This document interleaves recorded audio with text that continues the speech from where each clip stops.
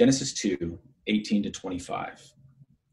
Then the Lord God said, "It is not good that the man should be alone. I will make him a helper fit for him."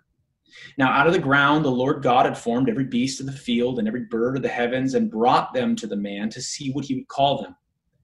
And whatever the man called every living creature, that was its name. The man gave names to all livestock and to the birds of the heavens and to every beast of the field. But for Adam there was not found a helper fit for him. So the Lord God caused a deep sleep to fall upon the man. And while he slept, took one of its ribs and closed up its place with flesh. And the rib that the Lord God had taken from the man, he made into a woman and brought her to the man. Then the man said, "This at last is bone of my bones and flesh of my flesh. She shall be called woman, because she was taken out of man. Therefore, a man shall leave his father and his mother and hold fast to his wife, and they shall become one flesh. And the man and his wife were both naked and were not ashamed." So this is the word of the Lord. And let's jump in to our sermon in Genesis chapter 2. We've been following along the book of Genesis so far. We've been looking at ideas much more than verses. Okay, so Patrick started us off with creation, just the concept of creation. And hopefully, as Patrick did well, each sermon in this series is expository. It's from the text. It's right there. But we get the chance, we get a little bit of freedom over the next few weeks to be able to identify some key concepts from Scripture, show the texts that illuminate those concepts, and then teach on those concepts. And this is not something we do regularly. We love preaching the text, and we love letting the main point of the text be the main point of our sermon, and hopefully that's the case here.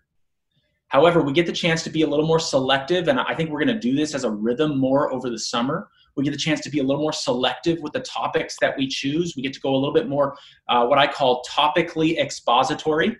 I don't think anybody else has that name. It's just something I duct tape together. But the idea is that every once in a while we get to just hit on theology. We get to hit on these main concepts and ideas. And so we've covered creation. We've covered the creation of men and women as image bearers of God. We've covered the idea of work. That was last week. And here, this week, we get to cover the idea of gender roles in marriage, something that's obviously a hot topic in our culture. And I think that our culture as a whole is very confused about gender, about what it is. And in some ways that's understandable because we've stepped away from God's design. We've stepped away from what God says gender is, what God says a man is, for instance, or what God says a woman is. We've stepped away from those things, and now it's understandable from a certain standpoint. It's understandable that there's going to be confusion now over those very things that God has defined, that God has told us what they are. For instance, early this year, a former presidential candidate, okay, this person is no longer a presidential candidate, but a former presidential candidate gave a round of applause to a 9-year-old transgender boy, okay? He's a boy, but he believes himself, along with his parents, to be transgender. And he was introduced to her on CNN during a presidential candidate forum about gay and transgender issues. And so this particular presidential candidate applauded when this 9-year-old boy, who is either being told or he believes himself to be a girl, and I gave it away, her gender, the candidate applauded that. He says to her, "My name's Jacob, and I'm a 9-year-old transgender American." "All right, Jacob," said the candidate, applauding. Now, I'm not interested in even saying who the candidate is. I don't have the goal here is not to to choose a particular presidential candidate and push somebody up or down. That's not at all what I'm trying to say. The point is that we're in a place in human history when an American presidential candidate trying to win votes, right, trying to win votes from the American people, can celebrate a 9-year-old boy who claims to be a girl or whose parents have pressured him to do so. And that's something that, I already said she, I already gave that part away, sorry, that she believes is going to win her votes with the American people. Okay, so I'm saying far less about the particular candidate and far more about the fact that to this candidate, she believes that that's the way forward. That's what people are looking for in a particular presidential candidate. And that's shocking and should be shocking to us. But then again, it shouldn't be, right? We as a people are confused. We are a society that has rejected what God's word says about boys on the one hand, or men, and what God says about girls, women. We've rejected those categories. Okay, that's if you just across the world, if you do the polls, if you talk to the people, probably outside of the church, you're going to see that mentality. You're going to see a confusion. It's a construct. It's been made up. It's something that cultural places. What does it mean to be a boy? Well, culture tells a boy that he needs to be certain things, and we reject that, right? That's what society will say. We are a society that has thrown off in that particular area what God has created us to be. And now we're swimming in sort of this soup of not knowing which way is up and which way is down, and some of the definitions completely contradict other definitions of, other groups of people that are, that are in our society claiming other truths, but nobody seems to care that these truths completely contradict one another. But it isn't just the world that is actually confused about these things. And this is where I'm going to get a little bit more controversial. Christians are confused in a slightly different way, but in some ways there's similarities. Many evangelical, gospel-believing Christians are confused about what it means to be a man versus a woman, specifically in the context of marriage. Okay, so there is a belief within evangelical Christianity. These are brothers and sisters. These are those that would agree with many other truths of Scripture. But when it comes to the truth that a man is different from a woman, and that a woman is different from a man, and that within marriage there are certain roles that in those differences they play, they would seek to flatten it all out and say there really isn't a difference. You can flip-flop the roles and everything is okay. And I hope you can see that that's not the same thing as arguing that a boy can be a girl at 9 years old. I'm not saying that. But I am saying in the same way that the world is confused about what it means to be a boy, that there's something inherent about a boy that is to be, we are to help a boy to grow to certain things and certain standards and become a man, which also means something in our culture, and girls, vice versa. There is also a confusion. Some Christians are having a confusion within marriage.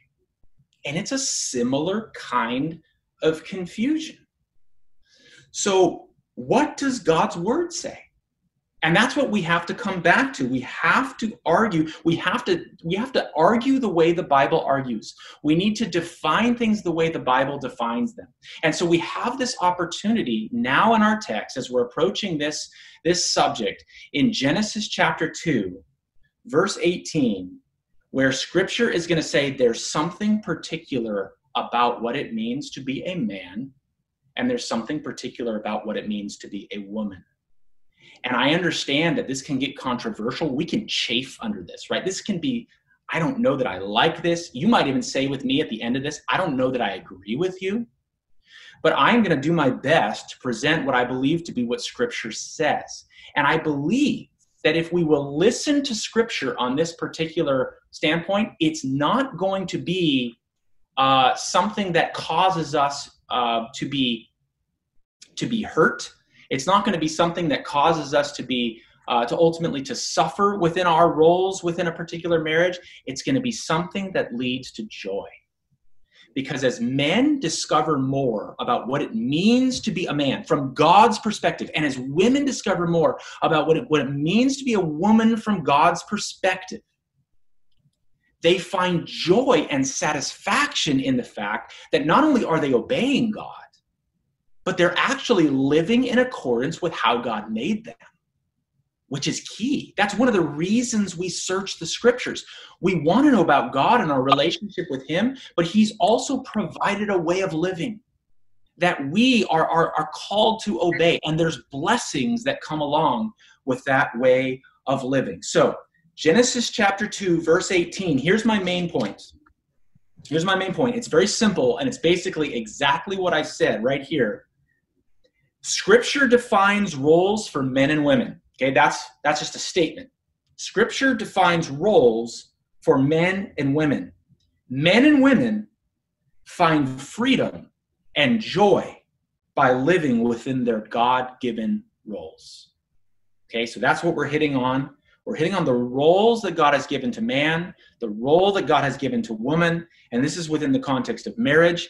Those of you out there that are single, Scripture has a lot to say to you.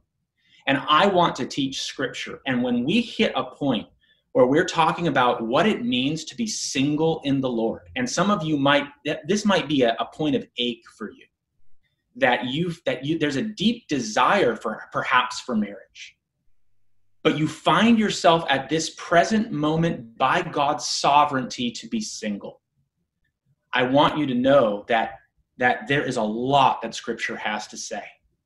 But what we're going to do today is we're going to speak about what God specifically has to say about marriage. This is the text that we're in today. I want you to know that you are not forgotten. You are cared about deeply. And I believe that as individuals, whether we're a man or whether we're a woman, there are certain things for us, even as single men and women, perhaps for the rest of our lives. I don't know the future for you. But I do know that Scripture has, even in these verses, for you, something to aspire to, something to pray and say, Jesus, will you help me to be sanctified, to be more of that, even if it never ultimately results in the role of me being a husband or the role of me being a wife. But we want you to know that we love you in this church. And there will be plenty to say as we come across Scripture, as it speaks to single people. There will be plenty to say and plenty to give from God's word in those areas. So, Genesis chapter 2, verse 18, let's look at this. Then the Lord God said, "It is not good that the man should be alone. I will make him a helper fit for him." Now, we just jumped right into that text. Let's get some context of what came just before that. We saw in Genesis chapter 1, verses 26 through 28. You can actually scan back there in your Bibles if you're following along. Here's what it says. So God created man in his own image. In the image of God, he created him. Male and female, he created them. So it's strange that we see now in chapter 2, in the middle of chapter 2, the creation now of woman, when we already saw that in chapter 1. Does that seem strange to anybody? If you look at chapter 1, verses 26 to 28, it kind of already declares there that woman was created in the image of God. So why are we hearing about this creation of woman a second time? And here's my short answer. There's longer answers than this. Let me give a couple of words before we move on. This is a quick side note, by the way. Why is it that we get this repeat? Why do we see the story seem to again appear? And my argument is that this is Hebrew storytelling. This is the way Hebrew people would tell a story.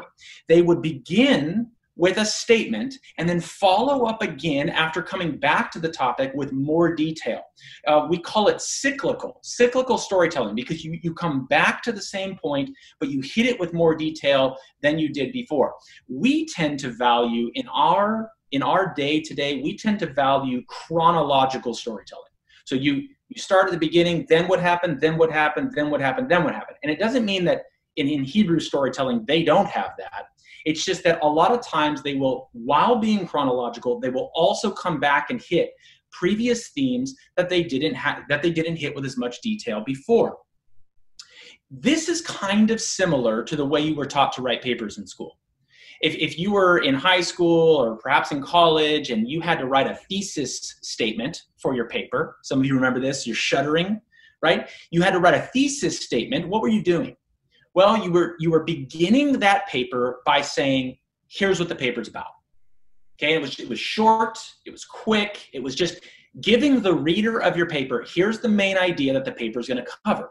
But then what were you doing with the rest of the paper? You were then telling them what the paper was about. You were coming back and you were hitting what the paper was all about, but you were doing it with greater detail. So similar to the way we would write a thesis statement, and then we would come back and we would hit with greater detail on a paper, that's something like what is happening here, I believe, in Genesis. The author of Genesis, Moses, hit in Genesis chapter 1, he hit the thesis, here's what God did, he created man and woman. But then he's going to go back in chapter 2, and he's going to give us the detailed story of how this actually took place. But there's something in Genesis 1 that I want us to keep in mind. And I want you to see it again in Genesis 1, 26 and 27. Specifically put your eyes on verse 27.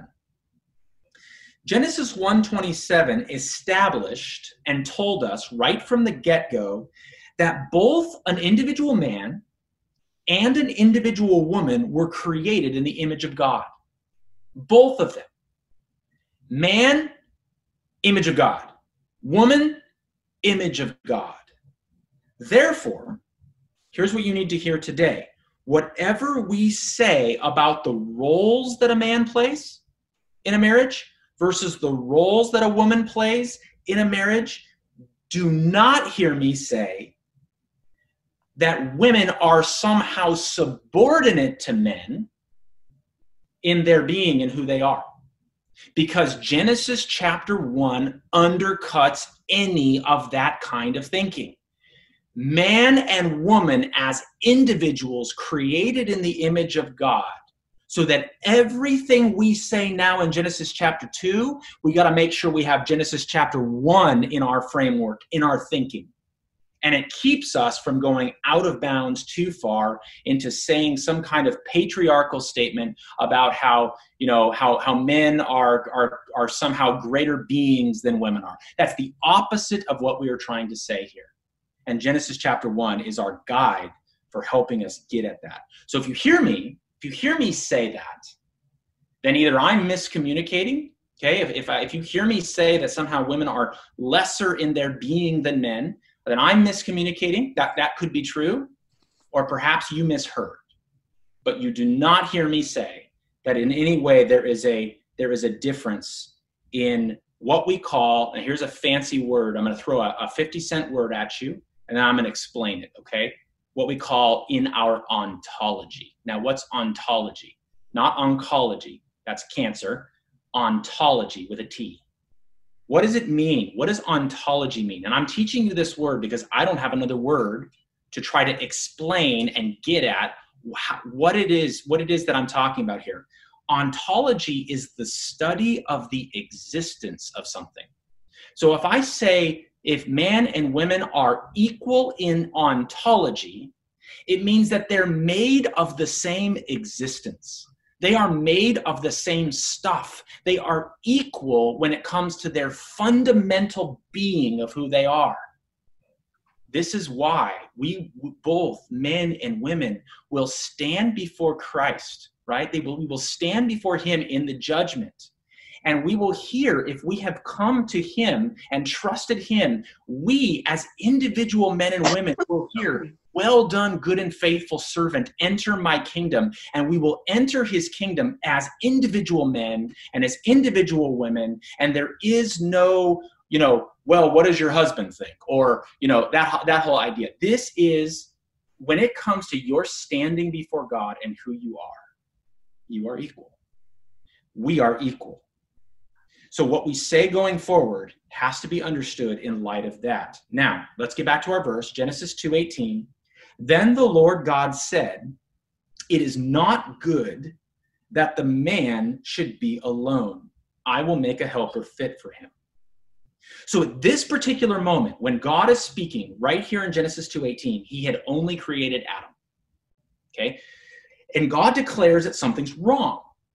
He says it's not good. Now that should key you in. If you've been reading Genesis, if you've already been reading chapter 1 and you come to chapter 2, you should be keyed into this word good, because you've seen it over and over and over again. Every day that God creates, he says, and it was good.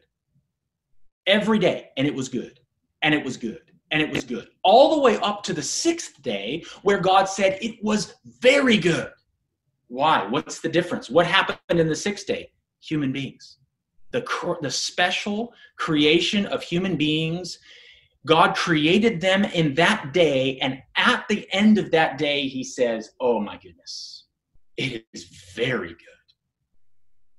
So we've seen God now call things good, so it should shock us that in a perfect world, where everything has been created exactly according to not only God's plan, but according to all of his goodness. Nothing has come in and has thwarted, right? That has come in and stepped aside, pushed aside this plan of God that he has set forth, right?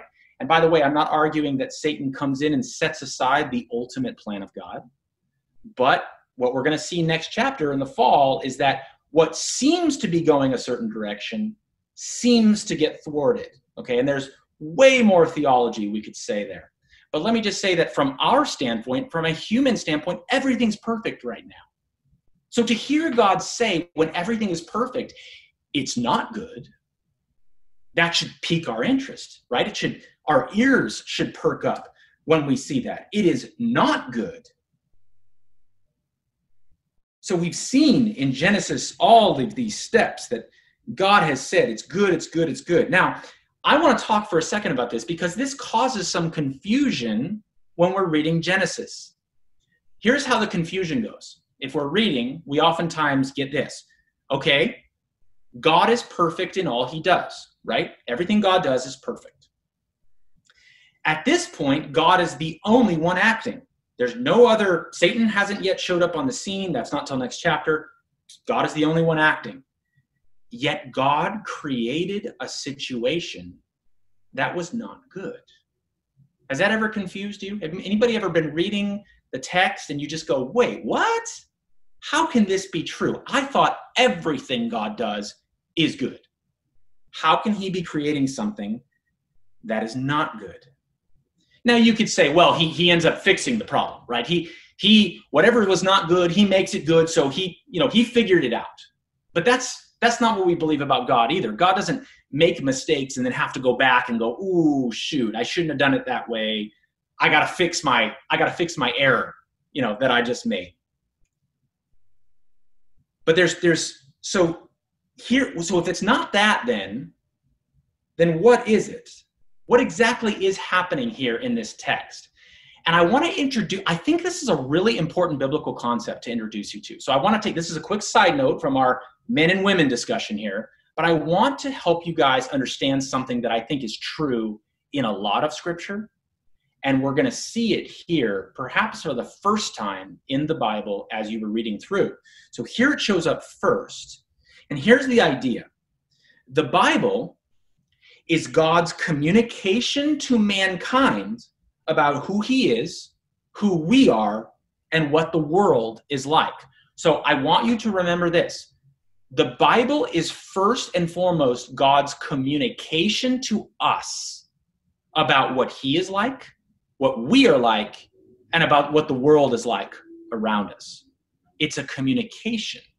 It's God speaking to us. It's God telling us something. Now, you might say, well, the Bible's got to be more than that. Where's the gospel, right? Where's the gospel in that? You just said that the Bible is something, and you didn't tell us anything about the gospel. God is holy. We are sinners. Christ came into the world to save sinners. Trust Christ and be saved. I would say that that is the center spine of all of Scripture, right there. And so we learned about who God is. We learned about who we are. We learned about what the world is like. And we learned that Christ came into the world to save sinners. So there is Scripture speaking to us about all of those big questions. So what's God doing here then? If that's what the Bible is, if it's a communication to us, then what's he doing here? And my answer is, he's communicating. He is communicating to Adam and to all of the readers of the Bible, all of us who are reading Scripture, something about who we are as human beings. And he's specifically setting up this scenario so he can communicate a certain truth to Adam. God didn't have to tell us that he first made man, saw that man wasn't good by himself, and then created woman. He didn't have to tell us all that. He could have skipped that whole part in the process, and it never would have looked like he made any kind of, mistake. I put that in quotes. But he didn't. He specifically did the job halfway, and then went, oh no, look at that. The job is not good halfway. It isn't good that I just created man, and that's all I did. Hint, hint, everybody. Hint, hint. That's not good. Okay, let me finish it and let me make woman. God does this because God knows what man and woman needs, but he needs to communicate that to us. And when he communicates it to us, he sometimes sets up these scenarios where we kind of go like, hey, God, it looks like you messed up here. And he never messed up. He just is communicating to us. Let me give you another example of this. In Numbers chapter, I think it's 14. Numbers 14, God says to Moses, after the people have sinned, the people left Egypt and they're wandering around in the wilderness. And God says to Moses, Moses, I'm done with them. I'm finished. Step aside. I'm going to wipe them out. I'm going to make a new people out of you. And then, we'll just go on from there. Now, Moses responds to God by saying, God, and he falls on his face before God and he says, God, please don't do it. Please don't do it. And he even argues something very interesting in his argument with God, like trying to stop God from wiping the people out. He says to God, God, what will the nations around think about your glory if you do that? And God, it says that God relents and he does not destroy the people. Now, Bible scholars who are maybe not believing the Bible at all are waiting in the wings, ready to pounce on that verse. They're like, we got him. We got a mistake. Here it is. This is what we've been saying all along. The Bible's just written by men, human beings. It's not actually a God-written, inerrant book. See? And they're missing the fact that God, like a father, set up the whole scenario so that Moses would actually fall on his face, plead for his people, and actually say one of the greatest truths that we know to be true. God, it's about your glory. Don't do this. It will diminish your glory. And God smiled. It's as if he's smiling in his fatherly heart as he goes, Moses, you got it. You got it. And we call that anthropomorphic language. It's when God acts like a human being in order to usually bring about some response, either something we learn or some response we're supposed to have. And it happens throughout Scripture. And it causes a lot of people to doubt because they don't get that God is actually trying to communicate certain truths to human beings. And here, the truth that he's trying to communicate in Genesis chapter 2 is man, male, man, you are not good by yourself. Now, again, I need to say something to single people. If it's true then, if Genesis 2:18 is true, what does it mean for singles? What does it mean for single men? Because here Adam is, and here's God saying about Adam, oh, that's not good. That's not good. Now, this is difficult, you guys. There's no verse to go to say, oh, here's what he meant by that. But here's what the whole of Scripture says, okay? The whole of Scripture says that you as a human being, first and foremost, are satisfied by your relationship to Jesus Christ. He is the one that fills an individual man, an individual woman, whether or not they're married or not. Their trust in him as their satisfaction and their Lord is the thing which ultimately satisfies and fulfills them. So for God to say, all right, it's not good that Adam is alone is for God to speak in a general sense.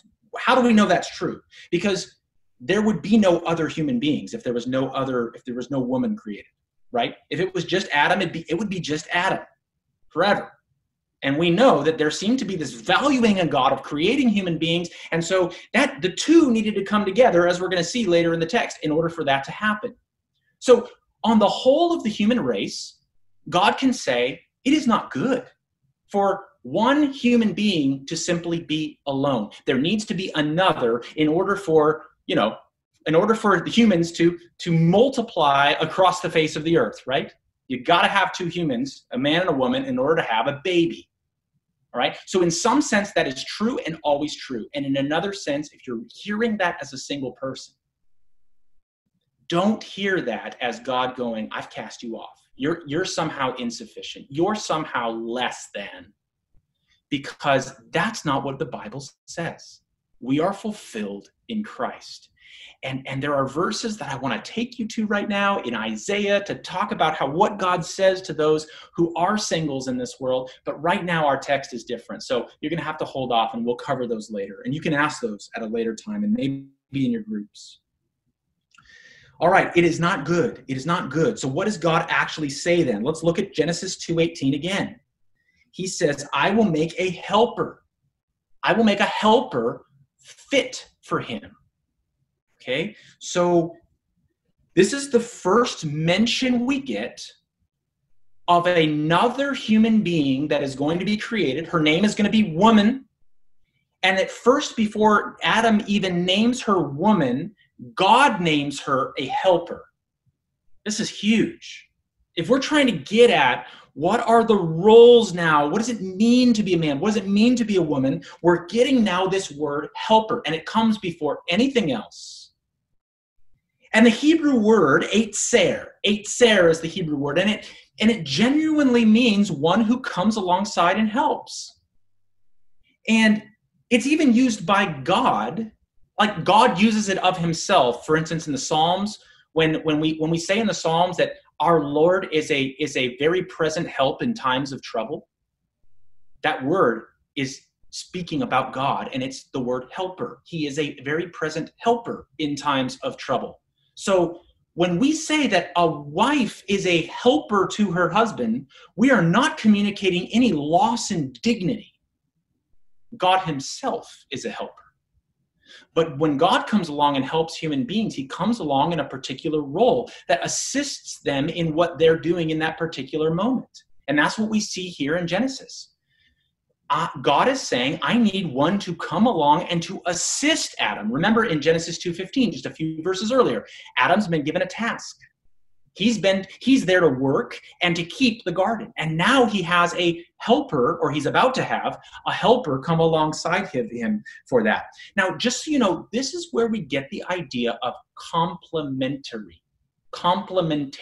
Some of you may have heard the term complementarianism. It's a huge word, but essentially at the core of it is this idea of a man being given a task to do and a wife coming alongside of him and assisting him in the task that he has been given to do. No loss of dignity, no loss of one is made of better stuff than the other or anything like that. It's simply a coming alongside in different roles to assist in one particular goal. And we call that complementarity. She is complementary to him. It's an incredible thing if you think about it. It's important to note here that she is called a helper. and it's not the other way around. Okay, that's important. We got to state that Adam is not called the helper of Eve. Eve is the helper of Adam. I think we see something there. I think we're getting an idea about what men's and women's roles are in marriage. It's not a demeaning term. Like I said, we've seen that God has used it of himself. But in our context, it is clear that Adam has been given an authoritative role in pursuing what God has given him to do. Now, how do we know that? Because Adam is given the task of working and guarding the garden. That's the task. And ultimately, we believe that he is to expand the garden. The glory of God is to expand outward through his proper working and guarding the garden. Eve is not given an equal, here's your job, Eve. What she's given is the job of assisting and helping Adam in his role. Okay? Now, some of you might go, I'm not buying it. I'm not sure. Okay? In Genesis 3, when Adam and Eve sin, God comes after Adam and specifically asks Adam, where are you? Now, that question means much more than where are you physically. It means, what have you done? Adam, I'm calling you to account for what happened when you botched this whole thing that I had given you to do. So not only do we see Adam given the original task and her to now come alongside of him in that, we see when it all goes haywire, we see God come back for Adam as the one who's ultimately responsible. And we see that he says, Adam, where are you? Similarly, in Romans chapter 5, when we see that Jesus is being compared to the one who sinned and caused humanity to fall away, right? So the idea goes like this. One caused humanity to fall. Jesus causes humanity to be saved. That's the basic idea of Romans 5 there. But when he compares the two, he doesn't mention Eve. Why? Is she not at fault in that whole thing? No. Ultimately, Adam is responsible. Okay, so there's so much to say about this. And oftentimes I think the ladies feel like, okay, you're somehow putting me down. And that is absolutely not the case. What I am rather doing is I'm trying to call, if there's anything I'm doing, talking to men and women, I'm talking to the men to say, do you know that in your family, God will come looking for you when it comes to the responsibilities of your family? Okay, so I'm not doing this to try to in any way put women down or in place or anything. I'm doing this to say, when I read scripture, it is speaking to men to say, you better take a responsibility to lead and to guide your family in a Christ-like way, because that seems to be what scripture is saying clearly. Okay, so I hope you hear me and hear the heart behind this. Listen to how Paul says it.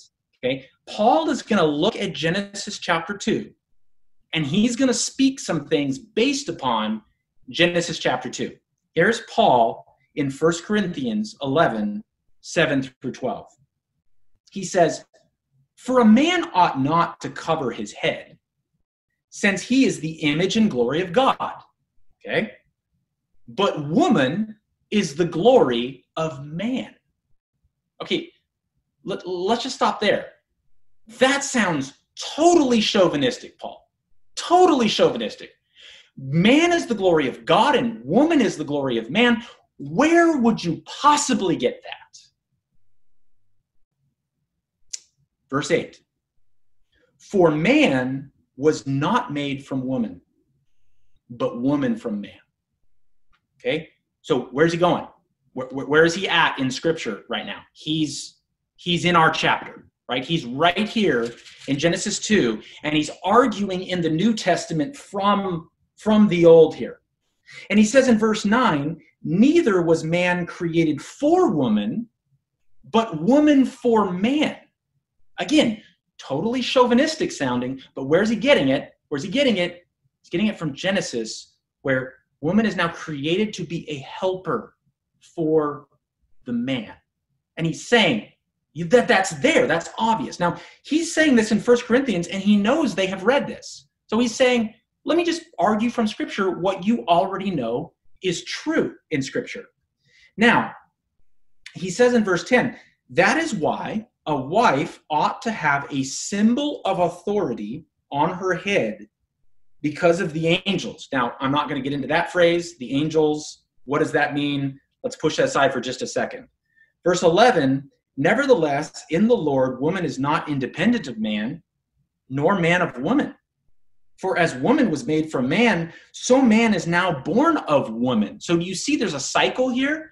Like a man might have a certain authority and responsibility over his wife, but at one point in his life, he's a suckling little baby, and he's been born out of a woman. And so Paul kind of sees a sense of a cycle going on here. And he says there is no need to identify one as somehow superior to the other, but there is a clear role that's in place. Because what's the idea happening in 1 Corinthians 11? The idea happening here is what's proper in worship? How do you in the church recognize the fact that that for a wife, her husband is her head, he is her authority, and for a husband, this is my wife, and I'm going to care for her in that way. How do they show that in worship? That's the context. Now, in the Corinthian church, it had to do with wearing something on your head. But today, in our context, it might be something different. When you're at church, the way that you care for your husband, the way you speak about your husband, the way you things like that. There are things today that are the equivalent of what Paul was calling the church to do in 1 Corinthians 11. But the point I want you to see is that Paul's going back to Genesis 2 to argue why certain things are true today, which is what we're trying to do in our text. Okay, so how do we communicate that there is equality in our being between men and women, but that men and women play different functional roles in the church, in the home? Specifically, the fact that he is given a responsibility to lead, and she is given a responsibility to come alongside and to help. And to me, I think the best way to communicate that is this big word called complementarianism. I don't like that word. I wish there was another word that would communicate all that we wanted to communicate here, but that's the word that's something that some of you know, and it's something that I want to just take a second to argue for and just spelling out what exactly this means in a marriage, okay? What does it mean to have a complementarian marriage rather than the other view is called an egalitarian marriage, okay?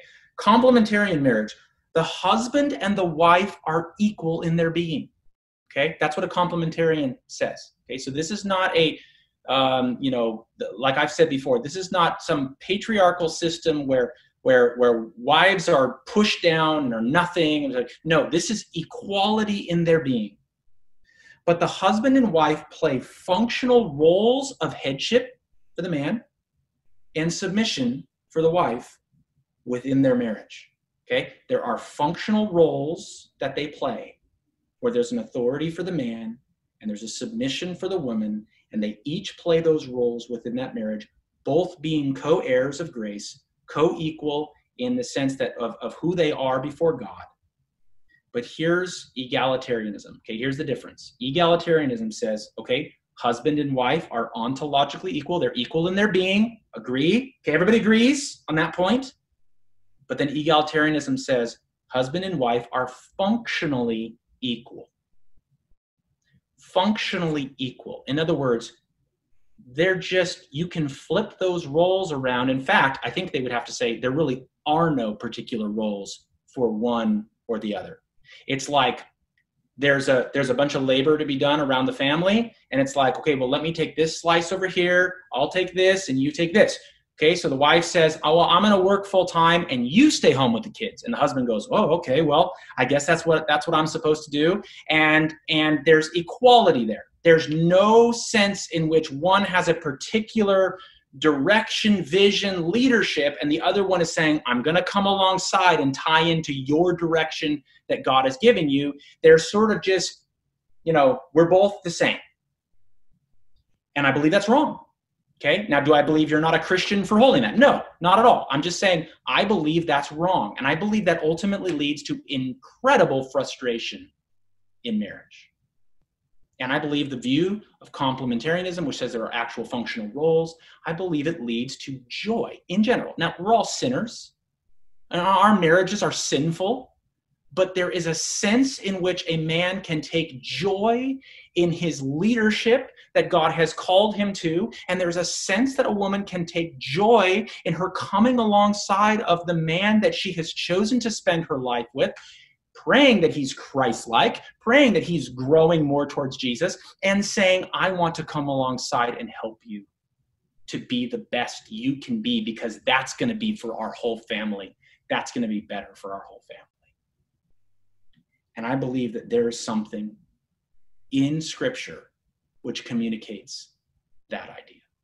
Now, let's end like this. Is complementarianism correct? Is it there? Do we see it in Scripture? I have a couple of points on this and we'll close. Number one, the Bible teaches, I believe, the Bible teaches complementary roles within marriage. We saw it in Genesis 2:18. Wife is supposed to come alongside and be the helper of her husband. Genesis 3:9, God is calling to Adam and saying, where are you, Adam? Not where are you, Adam and Eve? Ephesians 5:22 and 23, here's what Paul says. Wives, submit to your own husbands as to the Lord. For the husband is the head of the wife, even as Christ is the head of the church, his body, and is himself its Savior. And then what does he say to husbands? This is oftentimes neglected in a preaching on this particular thing. Husbands, here's your job, love your wives as Christ loved the church. So anybody who thinks here that the husband is sort of off the hook, wives, they have to play the hard role of submission. Yeah, I admit it's hard for our hearts to want to do that. But let me tell you what's also impossible. Loving your wives like Christ loved the church. It's impossible. And it requires the Holy Spirit. And wives, it requires the Holy Spirit to submit to your husbands and be willing and glad to be able to do that. These things require the Lord. They can't be done in our flesh. Why else do I believe complementarianism is correct? Number two, the Bible teaches that men and women are different. Complementarianism accurately reflects those differences. One of the biggest issues I have with egalitarianism is it essentially flattens out men and women. It makes them, there is no particulars about a man and particulars about a woman. And I believe that it's easy then to slide into where our world is today when it comes to things like transgenderism, because gender is a construct according to the world. And many egalitarians argue the same thing in a marriage. It is a construct that a man, for instance, goes away and works a full-time job and the woman is at home caring for the kids. That's a construct, they would say. And I would differ with that. I would say that there's something foundational to what it means to be a man, to go out and be the breadwinner in your home. I know that that's controversial. And I want you to know that there are times in Lauren and my marriage where I was not the breadwinner because I was either going to school or there was some other thing going on where we agreed for a season of time that I would not be the one making the money for our family and my wife would have to go out and do that. But there is a time, there on the whole, on the normative aspect of your lives, I believe that there is something about a man being the primary income getter for the family. Doesn't mean that, ladies, doesn't mean you can't work. It means work out with your husband in how it is that you guys are going to run and order the family so that he is the one who is providing the main income. You might provide something on the side. You might provide something that is even equal to his, but there should be a sense that if push comes to shove and one of you has to step away from work, that it would be the wife before it would be the husband. I believe that's part of what we're called to do as men, is to provide for our families. In fact, Ephesians chapter 5 says that I believe Paul was speaking to a man here, a man who does not provide for his own home is worse than an unbeliever. Okay, harsh harsh words coming from Paul in Ephesians, or First Timothy 5. First Timothy 5 says that. And so we want to be aware that there may be these roles in Scripture. I wouldn't say may. I think there are these roles in Scripture. And we want to try to align our families in sync with that. And I believe that the complementarian view captures the differences between men and women. Now, let's look at number 3. Complementarianism reflects the nature of Jesus and his church. One of the reasons we don't simply get to just decide amongst ourselves, okay, you get to do this in the marriage, I get to do that in the marriage. Oh, let's flip it for a little while. Let's see if that works. Okay, let's bring it back. Let's just move things around, right? It's fluid, right? One of the reasons we don't get to do that is because our marriages are meant to be a reflection of something greater. This is what Paul is getting at in Ephesians chapter 5. Wives, submit to your husbands. Don't just stop there, though. As the church submits to Christ. Well, what's happening there? Paul is identifying that in marriage, there is a connection that other people outside of the marriage can look at and go, oh, this is like that. Well, what's that? What are we trying to image? Christ's relationship with the church. That means that your marriage or your future marriage, you have a purpose in your marriage. And your purpose is way, way more than, hey, we get to have a honeymoon. We get to, we've been holding off on, physical intimacy with one another, and now we get to have that. And won't that be great? And that's what a lot of single people think. A lot of single people go into marriage going, that's what it's all about right there, sex. And Scripture would say it is so much more than that.